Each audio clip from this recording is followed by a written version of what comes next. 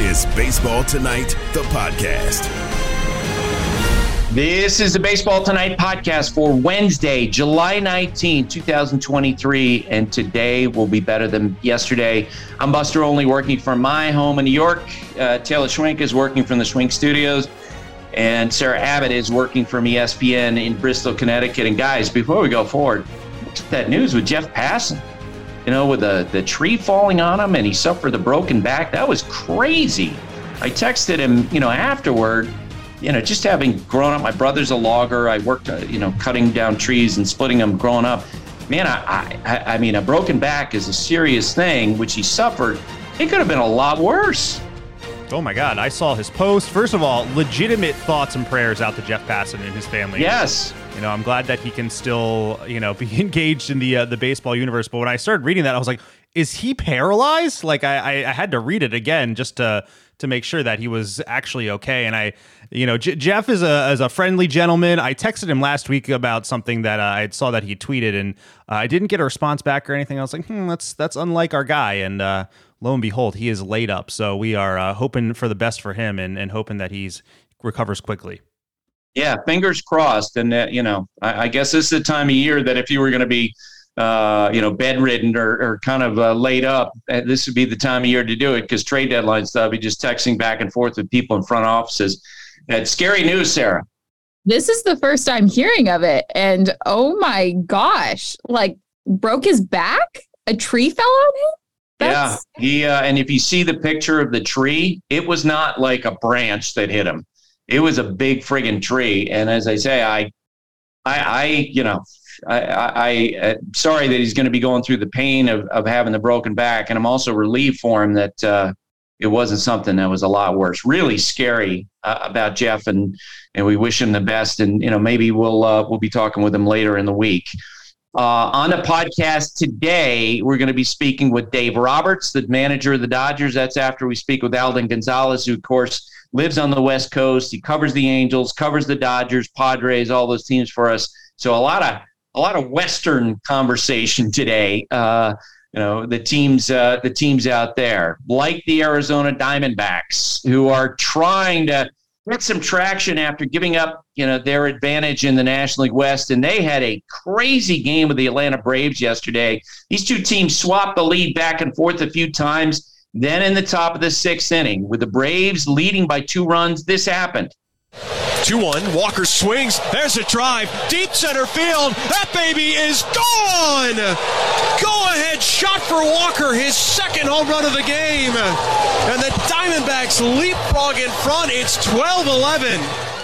From Arizona Sports 98.7 FM, but the lead changes weren't done. Austin Riley came to the plate with a runner on base in the bottom of the 6th.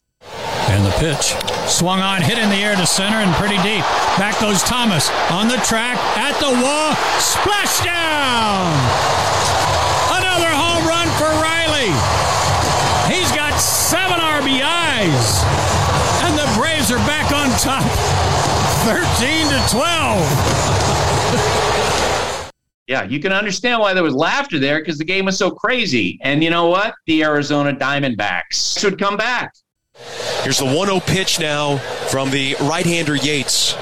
And there's a swing. Soft liner down for a base hit. RBI knocked by Canzone, and we are tied at 13. Arizona would go on and take the lead. 2-0 swing. There's a ball headed towards right center field. That is down, and it's going to the wall. 2 runs are going to score as Perdomo gives the Diamondbacks the lead. It's now 15-13 in the top of the 9th inning. The final score was 16-13. That sound from Arizona Sports 98.7 FM. Sarah Langs tweeted this out after last night's game. Just think about what happened in baseball yesterday. 11 teams scored 10-plus runs. And that's tied with the dates of September 1st, 1890, and July 4th, 1884 for the third most on a single day all time, behind only a couple of other days. It was crazy how many runs were scored around baseball yesterday. We'll be talking with Alden Gonzalez. We'll share some theories about why this has happened. Torey Lovullo, manager of the Diamondbacks, talked about his team's at-bats. the all-field approach, just having a high baseball IQ through the course of the at-bat, not swinging a pitch we weren't looking for, checking off early, all the things that go hand in hand with good hitters. Good hitters are able to see what's going on, read and react without trying to do too much. And it was a big day for us. And look, we piled up 16 runs in one game. It wasn't anything that anybody predicted. I'm just really proud of these guys. I'm proud of this team. We fought today, and we had a lot of opportunities to shut it down. But we're resilient, we're strong, and we showed up today. They fought against a really great team on the road. Braves manager Brian Snitker was asked, did his players do anything wrong? No, it wasn't anything that anybody didn't do. It was one of them games. That's all. They're not going to be perfect every time, like nobody is in this game. None of us are. They're going to have days that aren't going to be real good. We've had a whole bunch of days in the last 3 months that have been really, really, really good. We're going to go through spells. It's not easy doing this, navigating an entire. There's nothing wrong. We'll be right back at them tomorrow. So, Taylor, my son, the Braves fan, he texted me late last night. He thinks that this is a blessing in disguise. And also the Braves had another crazy game the other day, giving up double-digit runs. He feels like this will push the Braves front office to make a deal to upgrade pitching. You like the theory? I do like the theory. I also feel like it, maybe they need to come back down to earth a little bit. Maybe they need to be humbled. Huh? A little reminder before we get to the trade deadline of that, that they have a great lineup, but man, their pitching can get beaten up. Another National League West team, the Giants, wound up playing what was effectively a doubleheader because they had to suspend the game on Monday. When they picked that up, the suspended game in the top of the 10th inning, Jock Peterson gave the Giants a lead. The pitch, Peterson swings, lines it out into left field. It's hit well. Benson going back, reaches up, it's over his head. Up against the bottom of the wall. Wisely's around third. He'll score the go-ahead run. On his way to second, and in there with a double is Jock Peterson. And the Giants take the lead here in the 10th. It's 3-2. That from KNBR. The Giants will win the first game 4-2. Then in the regular game, a rookie who's making his debut this week in the big leagues for the Cincinnati Reds had a big moment. Rocket job, left field. His first hit is an upper deck bomb.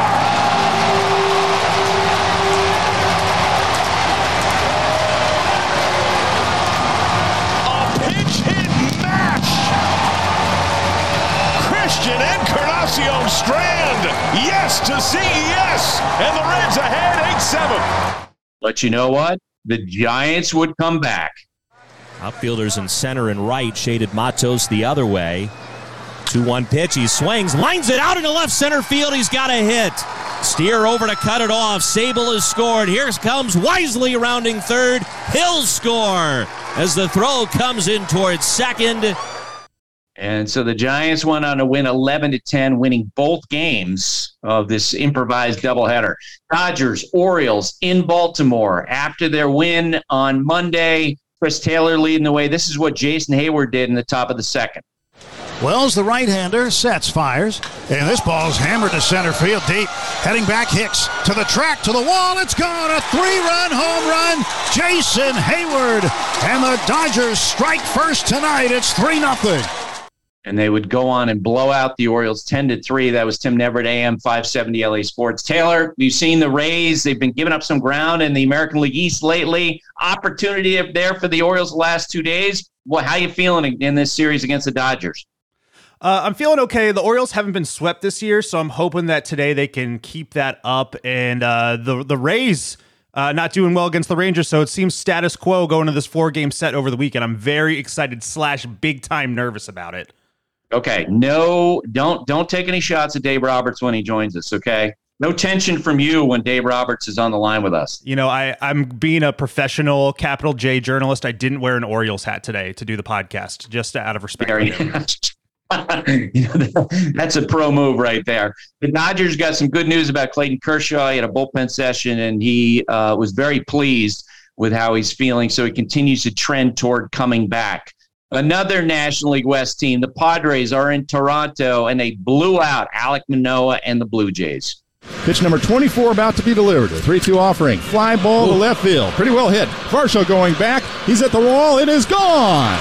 2-run home run for Juan Soto, and the Padres take an early 2-0 lead against the Blue Jays here in the first. On their way to a 9-1 win, that from 97.3 The Fan. Alek Manoah, a rough outing, 5 walks in 3 innings. So, that first start against the Tigers, that went great. This start, not so great. Ticket is brought to you by Vivid Seats, the official ticketing partner of ESPN. Get great deals on the hottest tickets. Experience it live. Everyone's buying tickets to see Shohei Ohtani out in Anaheim. And, he did damage again against the Yankees. This in the bottom of the 5th inning Tuesday night. And here's the pitch. Grounded past the first baseman, LeMahieu. This is going to roll all the way in the corner.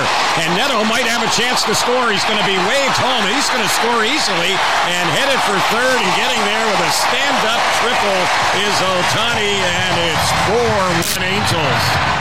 The Angels are going to win 5-1. That from Terry Smith, Angels Radio AM 830. This was the day after Ohtani had that epic bat flip. Sarah, what'd you think of that? Ohtani's bat flip with that home run on Monday night. That was incredible. You know what? He is Showtime. He gives the people what they want. Yep. Well, and I keep on hearing from people around baseball that they think he's going to spend the rest of the year with the Angels. We'll be talking about that with Alan coming up. Here's Aaron Boone after another Yankees loss. No. Like, there's no quit in it. We got to fight. Like, we got really good players in there and a lot of guys that are going through a tough stretch. For some, probably as tough a stretch as they've been in their career. So you don't take your ball and go home. You stick your nose in there and you grind it out and you compete your ass off. And we're doing that. They're doing that. They're not leaving any stone unturned. It's not from a lack of work and focus and conversations. And, so with all due respect, just we're going to keep competing. And that's going to get to be a boring answer for you guys until we break through. But that's the only thing we can do and the only thing we know how to do. And it's not accepting anything, not when we have the group that we know we're capable of. But we got to get it out. We got to find it. So this is the first time I heard that sound, and my guess is that the question was, do you feel like you guys are accepting defeat? With the way that he used that word accept and underscored it there. Now, the Yankees are getting good news on Aaron Judge. He seems to be making progress.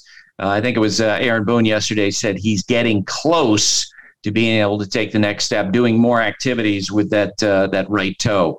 Another New York team that's trying to hang on this year, the Mets, had a crazy game yesterday. They got a lot of help from Francisco Alvarez. 2-1. Swinging a fly ball, sent deep left center field. He got another one! Home run Alvarez! 2-run shot for the 21-year-old who rounds the bases for the second time tonight.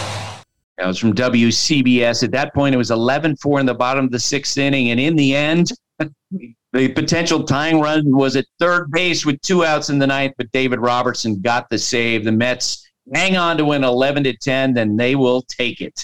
The Phillies, the Brewers, and Kyle Schwarber jump-started the Phillies in the bottom of the 1st. Schwarber hit in the air to left field. Did he do it again? He did it again! An opposite field leadoff home run, the 26th of his career. It comes on the first pitch, which he likes to do.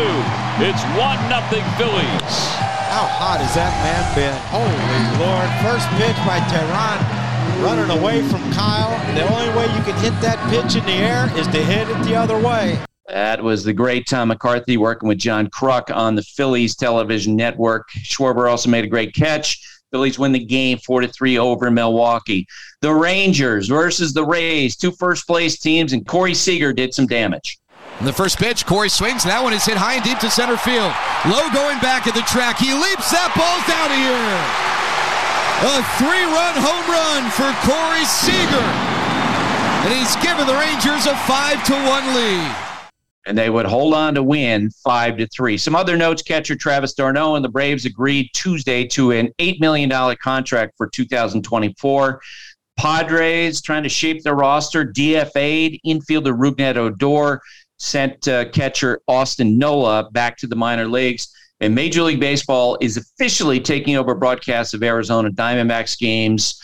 That's happened because of Diamond Sports Group's request to shed its contract with the Diamondbacks. Major League Baseball, it feels like, is moving toward that time when they'll be taking over most of the team broadcast. Taylor, what else you got? Buster, we are slowly creeping toward college football season. Media days are underway. Last week was Big 12 Media Days. This week, SEC Media Days in Nashville. I saw your guy, I think Lee Clark, the Vanderbilt head coach. He got an extension there. That's good news. Go Vandy. Good. And we didn't talk about that on the College Football Podcast, but it was in my rundown, Buster. It was in my rundown. That should have been your lead. I know, right? Come on, Vanderbilt football. Let's go. A little respect there, pal. I'll tell Reese Davis and Pete Thamel they are rude gentlemen, but you should listen to them anyway on the College Football Podcast. Yeah, tell Reese Davis he's not going to be allowed back to Bozeman unless he talks about Vanderbilt football more. For the ones who get it done, Grainger offers high-quality supplies and solutions for every industry, as well as access to product specialists who have the knowledge and experience to answer your toughest questions. Plus, their commitment to being your safety partner can help you keep your facilities safe and your people safer. Call, click Grainger.com, or just stop by. The NFL schedule drops this week, and you can be there to catch all the action live and in person with Vivid Seats. Experience every touchdown, every tackle, and every eye-popping play of your favorite team. And to kick it off, Vivid Seats, the official ticketing partner of ESPN, is offering you $20 off your first $200 ticket purchase with code BASEBALL. That's code BASEBALL. Download the app or visit vividseats.com today. That's vividseats.com today, code BASEBALL. Vivid Seats. Experience it live. Alvin Gonzalez covers baseball for ESPN, and in the last week, that meant working the home run derby on the sidelines, along with Carl Ravitch, Eduardo Perez, myself. And then over the weekend, Sunday Night Baseball, we, of course, had the Astros in Anaheim facing the Angels, all that talk about Shohei Ohtani. So it feels like, Alden, like you and I have been hanging out together the last week. I wanted to ask you, to just work in the Derby, that was your first experience doing that, those great interviews where you're talking to guys, Spanish-speaking players, and translating on the fly. What was that like for you? What was it kind of a cool moment for you? There was so many, Buster. I was so excited going into it, but just the energy and the enthusiasm on the field during that event was something I couldn't even imagine. I've done some on-field reporting for some playoff games before, so I've been on the field like before big games at Busch Stadium. But to be literally on the playing surface when Julio Rodriguez went nuts in that first round was unlike anything that I've ever felt. It rivaled the atmosphere, the energy of any World Series game that I covered. I'm being honest here. I think it was because I was on the field. But the energy in that building was so palpable for their guy to be doing that in the first round. I'll never forget that. I'll never forget the excitement of somebody like Wander Franco just watching his teammate Randy Arozarena go nuts in the Derby. I'll never forget Julio Rodriguez's dad on the sidelines. Who kept talking with him? He kept coming and finding you, and you guys were chatting away. So he had last year when the Derby was in Dodger Stadium, he put the entirety of Julio Rodriguez's rounds on his Instagram stories. And so his Instagram stories became appointment television for all the people of Lomo de Cabrera in the Dominican Republic, where Julio Rodriguez is from. So he tried to do it this time. But Julio, his son, told him ahead of time, look, I know you want to do this thing, but I also want you to enjoy it this time. Don't worry about recording it for all these people. At some point, put the phone down, take it all in. That's exactly what he did. He told me, he's like, I was thinking before this that Julio needed 40. He needed to give me 40 home runs in the first round. He gave me 41. It was amazing. Also, one last thing, if I could point out, I was standing next to JD Martinez and Mookie Betts when Vladimir Guerrero Jr. had his round. And you know Mookie, he didn't think he had any shot of winning this thing. But watching Mookie take in Vladimir Guerrero Jr.'s round, it wasn't great. JD Martinez trying to hype him up, trying to explain to him how he could win this. That was a lot of fun, too. Yeah. And Vladdy, it felt like after watching the first round, I didn't think he had a chance after watching how tired he looked at the end of the first round. But as John Schneider, his manager, told me, between rounds, he was like, he's got more stamina than I expected that he would have. And there's also, we talk about heart rates. Julio Rodriguez went crazy in that first round. It's like he wore himself out with that amazing first round of 41 homers. On the other hand, it felt like Vlad's heart rate was like this the whole time. Like he was totally under control. Yeah, I think Vlad kind of showed himself to be kind of a veteran of the Derby, having done it one time before, but also his father having won it. He paced himself. And this as well as anybody.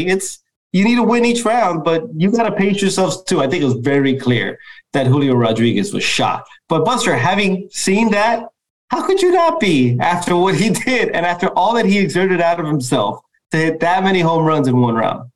So last night, you were at the Big A again, and we're going to get to conversation around Shohei Ohtani, but you're also around the Yankees, a team that has lost 4 or 5 out of the break.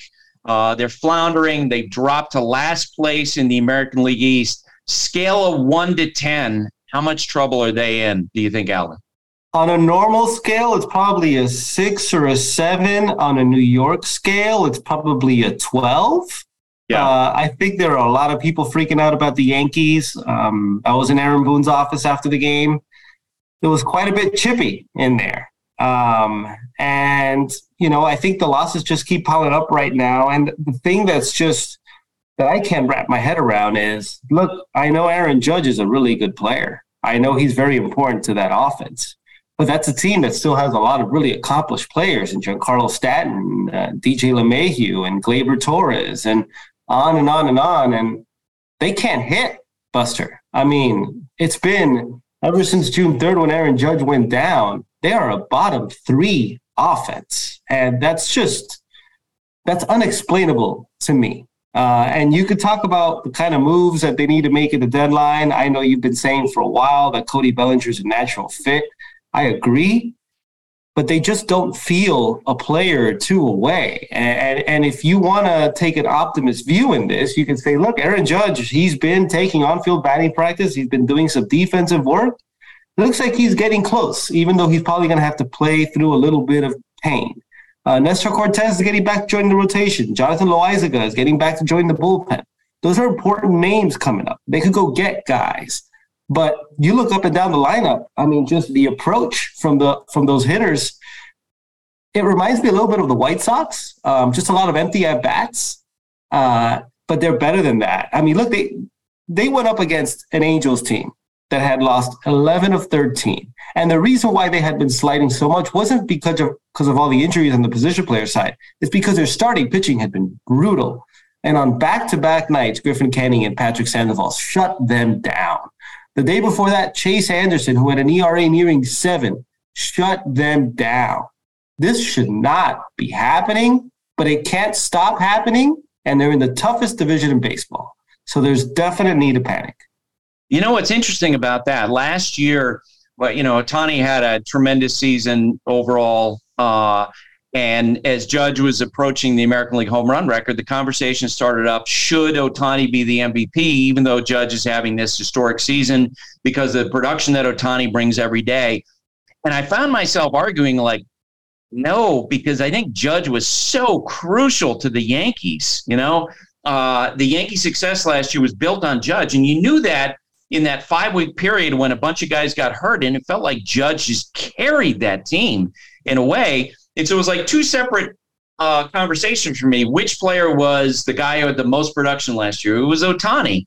But on the other hand, which guy was most important to his team? It was Aaron Judge. And I feel that way now. Like if Aaron Judge comes back to the Yankees, it's going to be amazing to me how different it feels with him in the lineup. I think that helps Stanton. I think it helps Rizzo.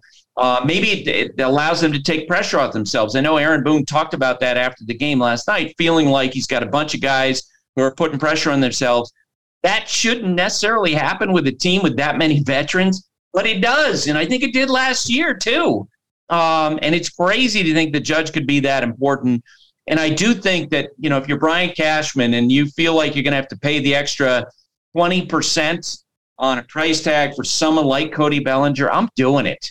Like, there's too much invested in this team now where you need to go and get some help to me right now before Judge comes back, especially because there's some uncertainty about how much Judge is actually, how healthy Judge is going to be when he actually returns to the lineup, given that it's a right foot, right toe injury. What do you think? Oh, I agree. And I think it's dangerous for as good as Aaron Judge is to think that he's this elixir, that he's just going to fix everything all of a sudden when he gets back. I do think that the way this year has gone has only validated the fact that he should have been the MVP last year, for as weird as that might sound. And I think Aaron Boone said something interesting last night, too, about how, you need to work really hard and put everything you can into just fighting each day. But then when first pitch comes at 6:38 every afternoon, you got to go play like a kid. And I think that's the element of this team right now that's a little bit elusive. I think you're absolutely right, Buster, in that I think you can feel guys putting a lot of pressure on themselves because a lot of these guys have been guys who are super accomplished, thinking that they're the ones that are going to get this team out of this rut that they're in. And I think that's showing up in the results. But, you talk about adding pieces. Of course they do. They can't sell at the deadline. They need to go for it. They have a better team. They have a better record than every team in the American League Central. They just happen to play in a really tough division. And they're playing this poorly because most of their guys are underperforming. There's not a single hitter in that lineup right now that has an adjusted OPS at even 110. That's wow. I can't explain that. But you got to think at some point it's going to turn. But absolutely, they need outfield help. And the good thing about their situation is you can get corner outfield bats at the deadline. Whether it's Cody Bellinger or somebody else, they need to augment that lineup, no doubt. Okay, and that at some point, if Shohei Ohtani is put out into the marketplace in earnest, where the Angels are saying, yes, we're going to trade him, we're taking our best offers, we're willing to have that conversation, the Yankees will be involved in that as well. But I get asked this question by the executives who I ask the question of, Eldon, every day. Do you think that Ohtani is going to be traded? Artie Moreno better than I do. I hear lots of stories. You tell me, as of this moment, do you think Ohtani is going to be traded? No, I do not. Now, ask me in a week, maybe I changed my mind. And this is hard because I have to predict Artie Moreno, and that is almost impossible sometimes. I just think right now it's going to be really hard for the front office to sell Artie Moreno on trading Shohei Ohtani, which means, one, giving up on this season, watching him win an MVP somewhere else, potentially giving up on being able to bring him back as a free agent, on being the owner who trades a generational, not just generational player, an unprecedented player, and on getting enough back for him to negate those four things, but also give up the revenue that Shohei Ohtani brings, which is through interest in the Angels in another country, through increased attendance, through sponsorship, through advertising. I'm not saying he shouldn't trade Shohei Ohtani. I am of the belief that it is the more pragmatic thing to do, to leverage this asset that every team's going to want, not just because they think he could help them significantly down the stretch, but because I think teams are going to place a real value in having them in their organization for 2 months and believing that it's going to give them an upper hand in free agency with him. But I'm speaking from Artie Moreno's point of view, and I don't know what's in his head. But as of now, my thinking is that it's going to take a lot to convince him. And the thing that's going to take mostly is the Angels losing a ton of games coming up. And that could happen because they're very shorthanded. But you asked me today, and today I'd say no. Okay. So I'm going to follow up with a few thoughts. And again, this is based on conversations with a lot of executives of other teams. One, and I think you'll agree with me here, the refrain here around baseball is the Angels should have traded him last summer. They feel like that last July, his value would have been off the charts, and the package they would have gotten for Ohtani to impact potentially 2 pennant races with the team that acquired him would have been enormous. It would have changed the roster all over the place. No doubt. 2, you talk to baseball ops people, and these are objective people. I'm not looking for someone who's trying to trade for Ohtani. These are people of teams that are not even involved across the board. It's unanimous. They're like, you got to trade him. You got to get something more in return for a guy that good than the draft picks that they would get. And all that said, I think this is for everything you laid out. I think it's a lot more difficult and a lot more complicated decision for Artie Moreno than people realize. So I think that, if I were, Perry Minasian and I are working for Artie, my recommendation would be like, yeah, you need to trade him. But I would also understand from Artie's perspective how torn he would be and making the decision to not trade him. What do you think? I agree on all of those points. I will say Artie Moreno putting the team up for sale and then ultimately not selling the team, yes, might have changed a lot about the Angels, because absolutely they probably should have traded him last summer. The package would have been enormous. What we didn't realize at the time was that at that point, Artie Moreno was thinking about selling the team, and he announced that he was going to sell the team a few weeks later. The ensuing offseason, when Perry Minasian does something that he would never do, which is come out right in the forefront and say definitively that he is not trading a certain player, in this case being Shohei Ohtani, it's because the Angels were for sale. I think that halted a lot of the normal course of action, potentially. I think Shohei Ohtani's presence is definitely a factor in the potential sale of an organization. And then him coming back, I think now maybe the calculus has changed from the perspective that he sees himself as the owner, at least in the foreseeable future. I still think it's going to be difficult. And look, this is not this is a very emotional type of way to look at this, but I think sometimes owners, and I'm not speaking just of Artie, I think all of them, look at this in that way. You see Shohei Ohtani on Monday night, and it's a 3-1 game in the 7th, and he hits another home run, and he has this epic bat flip. And you see the energy in that stadium around Shohei Ohtani, and he's a triple away from the cycle again. And you're watching that, and I just think it's a hard thing to give up. It's a hard thing to say, all right, let's get rid of him. It's just, he means so much to the people there that it's so much, there's so much more to it than that. There's so much more to this situation than just your basic rental situation. And I think this next week plus is going to be really fascinating to see how this develops, because I think what happens on the field could directly impact what happens with Shohei. Because Artie's emotional, because he's impetuous. I mean, the signing of Albert Pujols was an example of that. The signing of Josh Hamilton was the signing of that, or an example of that. I feel like that the only chance that Ohtani gets traded is if they go on a burst of losses. Like if they go on a run of losing 7 out of 8 and they're getting blown out every night, and they're just getting to the degree that Artie, loses his temper and says, you know what, the hell with it. It's not working. Yeah, go ahead and trade him. If they kind of pop along at 500, win 2, lose 1, win 1, lose 1, I don't think they're going to trade him. I think it's going to take a run of defeats based on the fact that Artie can be impetuous. That makes sense? I think so. I think it definitely makes sense. And I think, too, what makes it difficult is, look, if you knew you didn't have a chance of signing him in the offseason, maybe it'd be a little bit more simple. Be like, all right, let's forget it. Let's get something for him.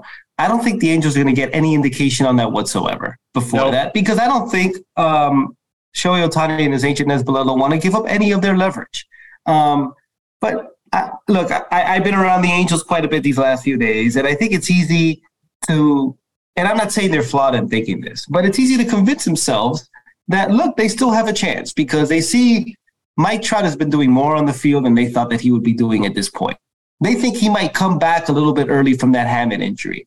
Logan O'Hoppe, their really impressive rookie catcher who separated his shoulder early in the season, he's doing catching drills. They feel like he's coming back really closely. Their offense is still scoring some runs. I'm not saying they're a championship contender. All I'm saying is that it's easy for them to convince themselves that they still have a chance here. And I think we need to remember how much they've put into this season. All right. They put their payroll up at near $215 million heading into the year. That's a franchise record for them.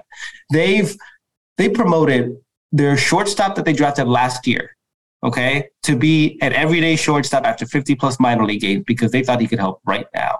They got pitching prospects who were drafted just a year or two ago, brought him up, put him in the bullpen because they needed immediate bullpen help. When they needed some help to shore up their infield, they went out and traded for Eduardo Escobar and Mike Moustakas, giving up actual prospects for these guys. It's going to be really difficult for them to just give up on this season. And Buster, if I could use this as just a quick opportunity to say, and I don't know if you agree with me on this, but when you have so many teams that are vying, when you have so many playoff spots and the standings get so muddled still this time of year, I don't understand the logic against moving the trade deadline back just a couple of weeks. Make it August 15th, something like that, because we're getting now to the end of July. In a week and a half, there are going to be so many teams that are going to have to make definitive decisions one way or the other that don't really know. They don't really know if they're actual contenders or not. I don't understand why not move the trade deadline back a couple of weeks if you have these extra playoff spots that muddle it. I like it where it is.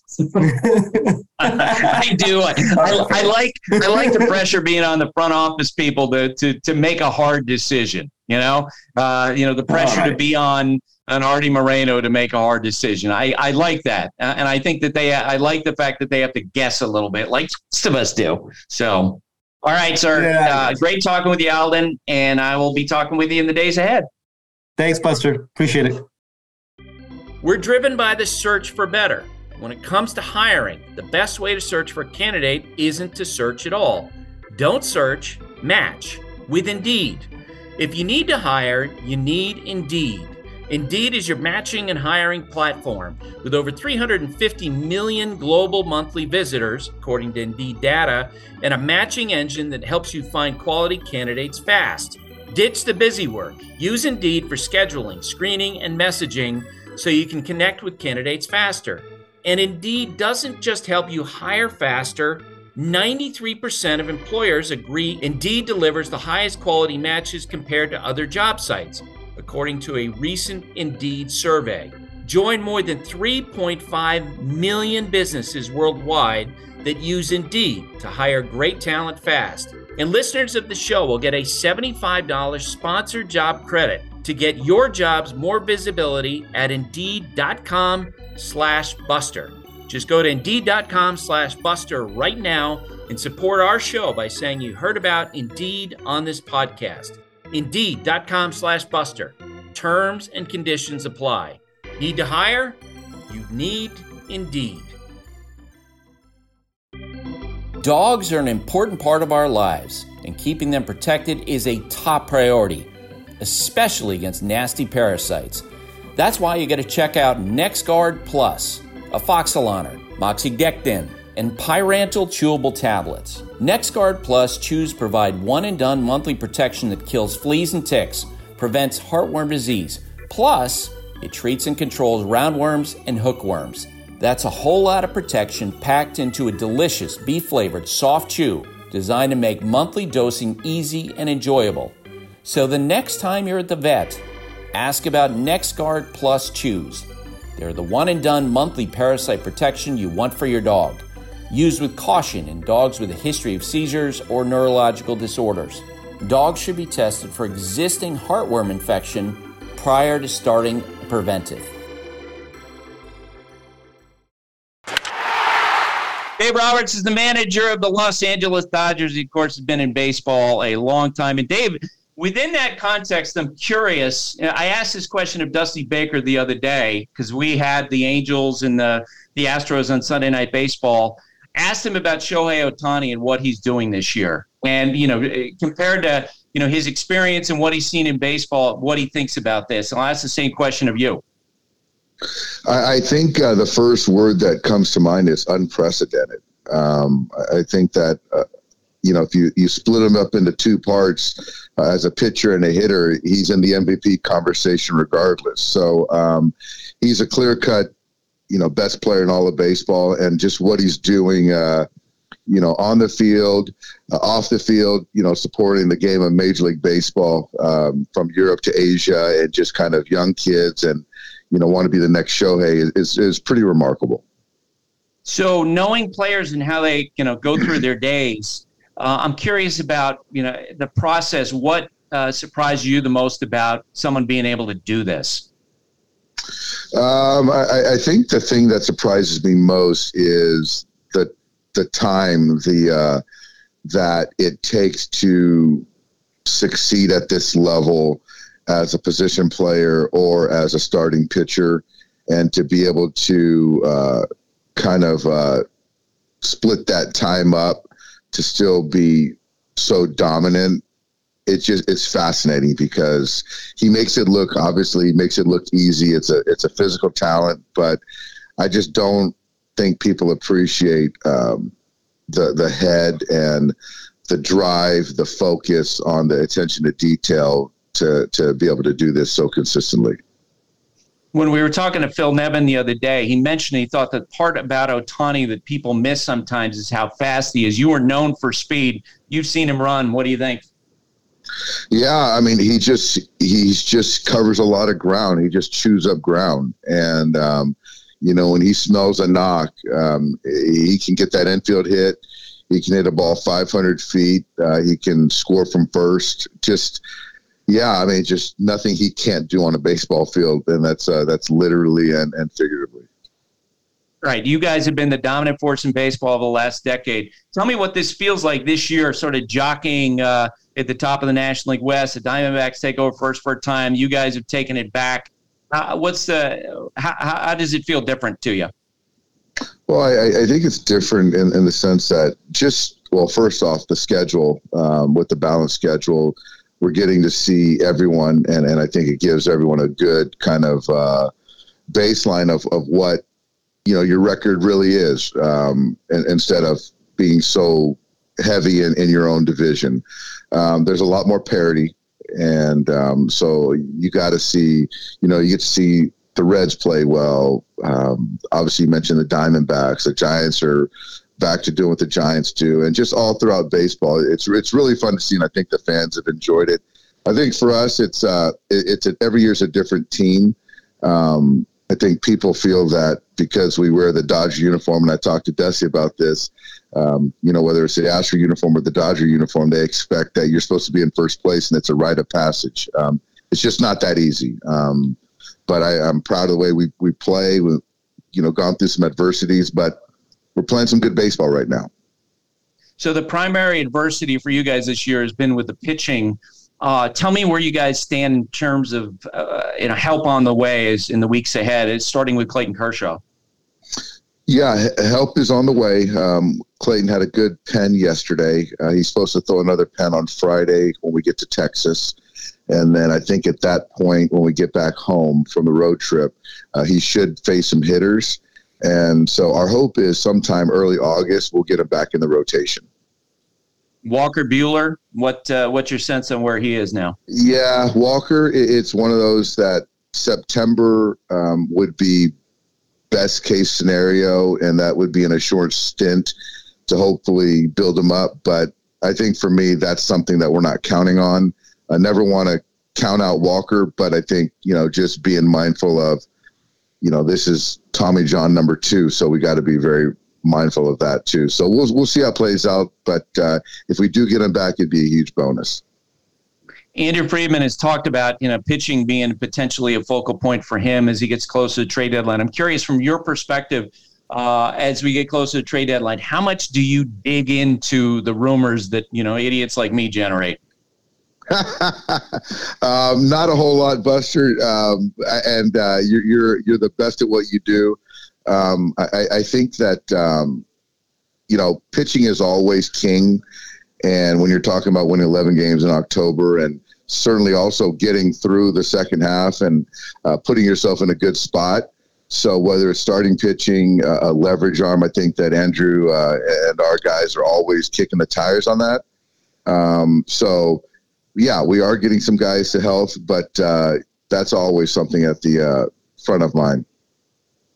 Yeah, and so some managers that I've talked to through the years, they will text the general manager, head of baseball ops, and they'll say, "Hey, where do we stand? What do you hear on this? What do you think's coming?" And I've talked to other managers. I think Bruce Bochy being an example of one where he walls it off. Like he didn't even want to hear about it because he feels like his responsibility is to deal with the players who are right in front of him. Sort of, where do you fall in that spectrum?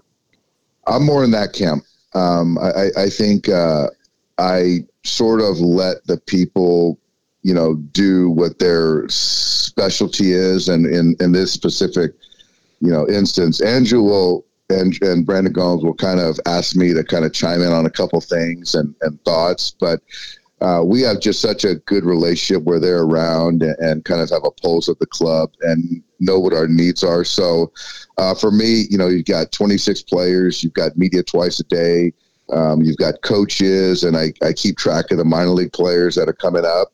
But that's plenty. And I think that the other stuff, I think it would spread my focus a little too much. So I kind of let the baseball ops take care of that stuff.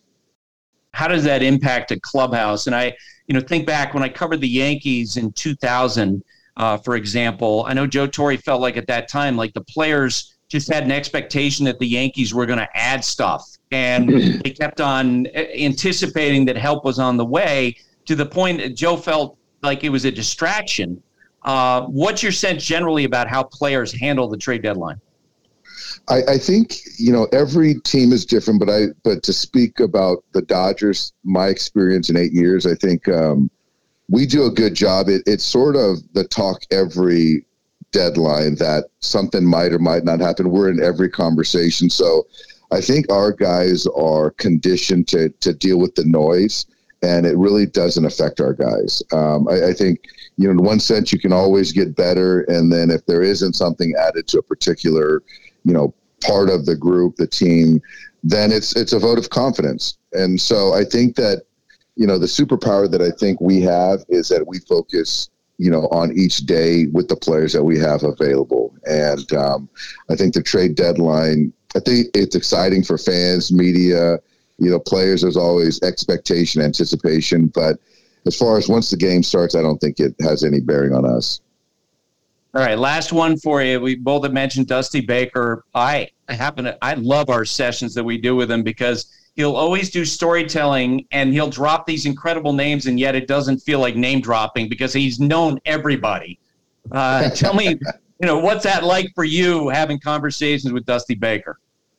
You know what? It's just, it takes me back to seeing the number 12 with the Dodgers, playing the outfield, the high five, the toothpick, the face on the wristbands. And I just think with Dusty, it's like, as you said, he knows everyone, played with everyone. And it's he's bridges the gap between the old and the new. And I just marvel at the fact that someone who's been around the game for this long is so relatable and so relevant still. It just speaks to how much he loves players and loves the game of baseball. So, I'm going to be in a long list of people that are calling and texting him when he gets to Cooperstown. So I'm just excited to have him part of the game and have a mentor and a friend in Dusty Baker. That's the part that I think people miss about him. What his success as a manager. I'm like, he sincerely cares about people, and the players feel that. Yes. Yeah. And the thing that really landed with me is, I heard this where the first thing when they talk about Dusty Baker is he's a player's manager, and he's great, he's positive, and all this stuff. But they don't. The first thing that should be said is he's a great manager, and I think that's the thing that gets lost a lot with Dusty and doesn't get appreciated. So I'm going to shout from the rooftops that he's a great manager and he gets along with players, but this man knows that the tactical parts of it, managing the pen and lineup construction and all that stuff as well. So really, like I said, he's one of the top mentors for me, and Boch is right there with him. All right, Dave. Well, thanks for doing this. Always great to talk with you. All right, Buster, take care. Bleacher Tweets. Alrighty, Buster. Bleacher Tweets for a Wednesday. Elizabeth Hart at eHart Tweets writes in, you said Shohei needs to pitch in a 6-man rotation if Manoah stays strong and Ryu comes back. Does that make the Blue Jays the best hit for Shohei? And on a scale of 1 to flying pigs, what are the odds of that happening? So a couple things there. First off, Alek Manoah and Elizabeth, I know you sent this in before it started last night. That was ugly. And it'll be interesting to see how the Blue Jays react to how he pitched last night. I hear great things about Ryu. They're feeling really excited about Ryu and what he could bring to the table when he comes back. And, recently when I've had conversations with front office people with other teams, we basically go through the standings and say, what about this team? What about this team? What about this team? And when I ask about the Blue Jays, the perception of executives with other teams is, they feel like there's no way the Blue Jays front office, which they view as relatively conservative, will throw an all-in bid on Ohtani if he's made available. And as Alden and I were talking about, there's a very good chance he's not made available. Christian Zylstra at Chizzy CMZ writes, and not to be a pain, but I'll ask again, can we get some love on the podcast for the incredible season Josh Naylor is having? The most underrated hitter in Major League Baseball this year. Okay, roll it. Taylor from the top of the first inning in the game last night. The pitch, and he drives one to deep right center. There she goes! 4-0 Cleveland. How about that? Josh Naylor. A bomb last night to left center. A bomb tonight to right center. And he wasn't done. He hit another home run. It was called by Tom Hamilton at WTM at 1100. So, Christian, there's some love for Josh Naylor. There you go, Chizzy. Josh Neufeld writes in, I've been a Major League Baseball fan for 45 years, and I'm racking my brain trying to think of a notable third baseman with the speed-power combo of Elly De La Cruz. That position doesn't normally attract speedsters. Am I wrong? No, you're 100% right. Elly De La Cruz famously earlier this year was asked for an autograph by a guy in another team, and I wish I could remember who it was, but he wrote underneath his name, the world fastest man. No third baseman has ever done that before.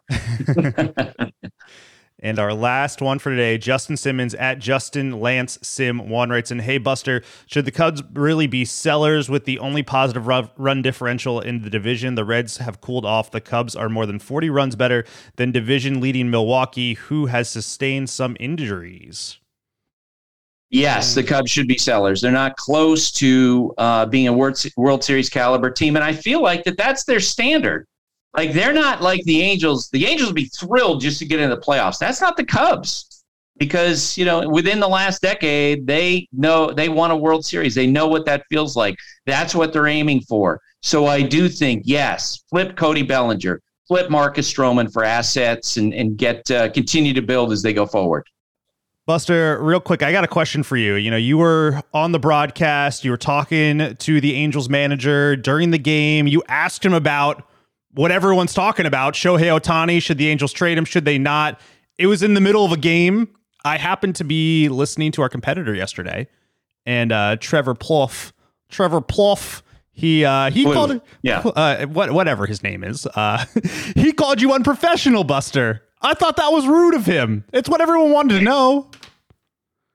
And I would call Trevor Charmin soft if that's what he actually believes. Because let me tell you, first off, the question I asked Phil Nevin was an open-ended question. It wasn't like I was like, Phil, are you going to trade Ohtani? What are the odds Ohtani's going to be here on August 2nd? It was, as his manager, how are you handling your conversations with him with all this conversation around Ohtani, which is stating the obvious, right? And Phil Nevin's been around a long time, and I knew he could take it which way he wanted to, because it's an open-ended question. And Phil said, you know what? We are focused on playing games, which is different than what he told us pregame. I had actually asked him the exact same question in a pregame session. He didn't blink because he's a professional and he's dealt with questions before. And he basically said, yeah, we joke about it. Ohtani, when, we'll go up to him and say, hey, yeah, it looks like you're only going to be my manager for a few more months. And they laugh because that's what you do over the course of a long season. So it made me laugh to think that a simple question like that, good Lord, I guess we're in the era where you ask somebody a question, you have to be their best friend. It feels like that's the trend we're headed towards. So, Trevor, I'd say, check yourself. Now, that's it for today. My thanks to Dave Roberts, to Alan, Sarah, Taylor. Have a great day, everybody. Thanks for listening. Stay safe. And remember, hate and inequality based on skin color is something we need to fight against every single day.